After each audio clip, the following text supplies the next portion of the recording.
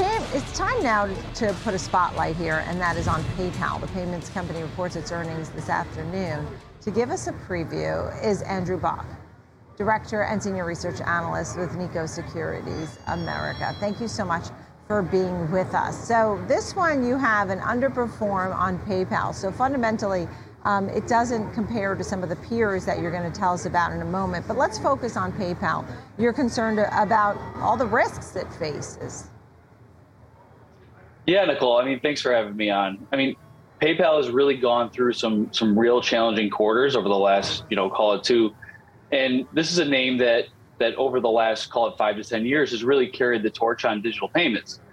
However, it seems that when the COVID pandemic happened, some of the secular trends that they saw coming through the pike, they kind of extrapolated as more long-term and durable.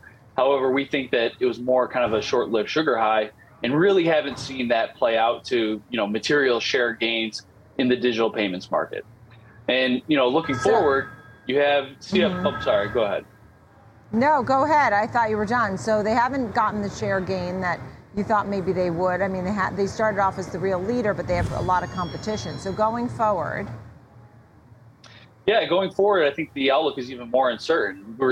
The company actually just announced that CFO John Rainey was going to be leaving the company to join Walmart. And while that's not too uncommon in this type of a space, the company didn't reiterate its 2022 guidance. So looking at tonight, we kind of anticipate that earnings could be coming down for 2022.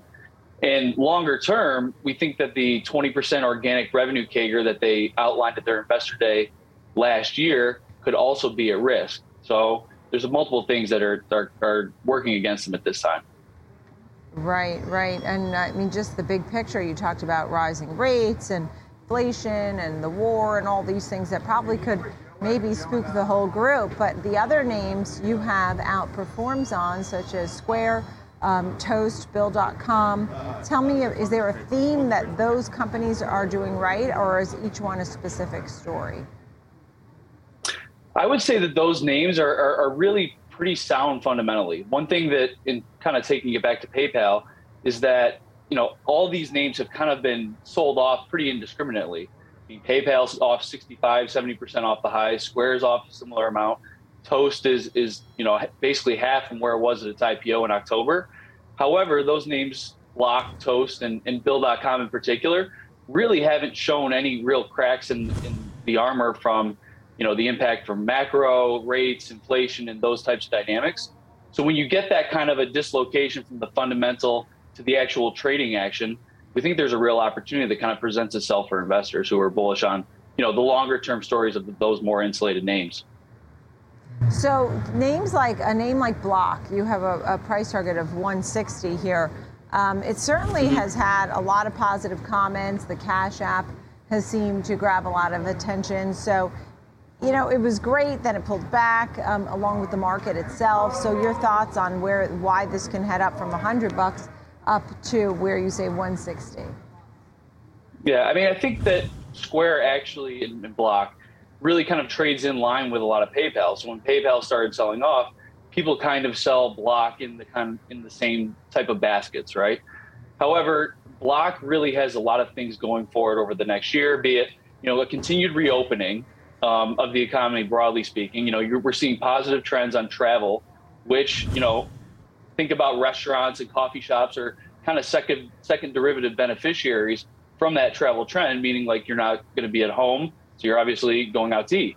And in addition, one of the biggest catalysts in our view over the next couple quarters will be Cash App's rolling out of their tax preparation product. And as a reminder, they got this asset through Intuit's acquisition of Credit Karma. However, in conjunction with that acquisition, the company was required to spin off the tax prep because of the overlap with TurboTax.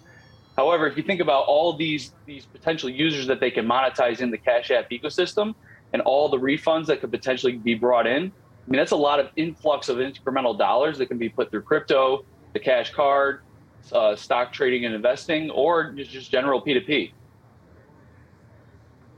I also wanted to ask you about the other names on your list that you cover, right? Because there's a slew of names here, and some of them are smaller, some of them people know well. Like I just quickly popped in Shopify and I see it at a new 52-week low.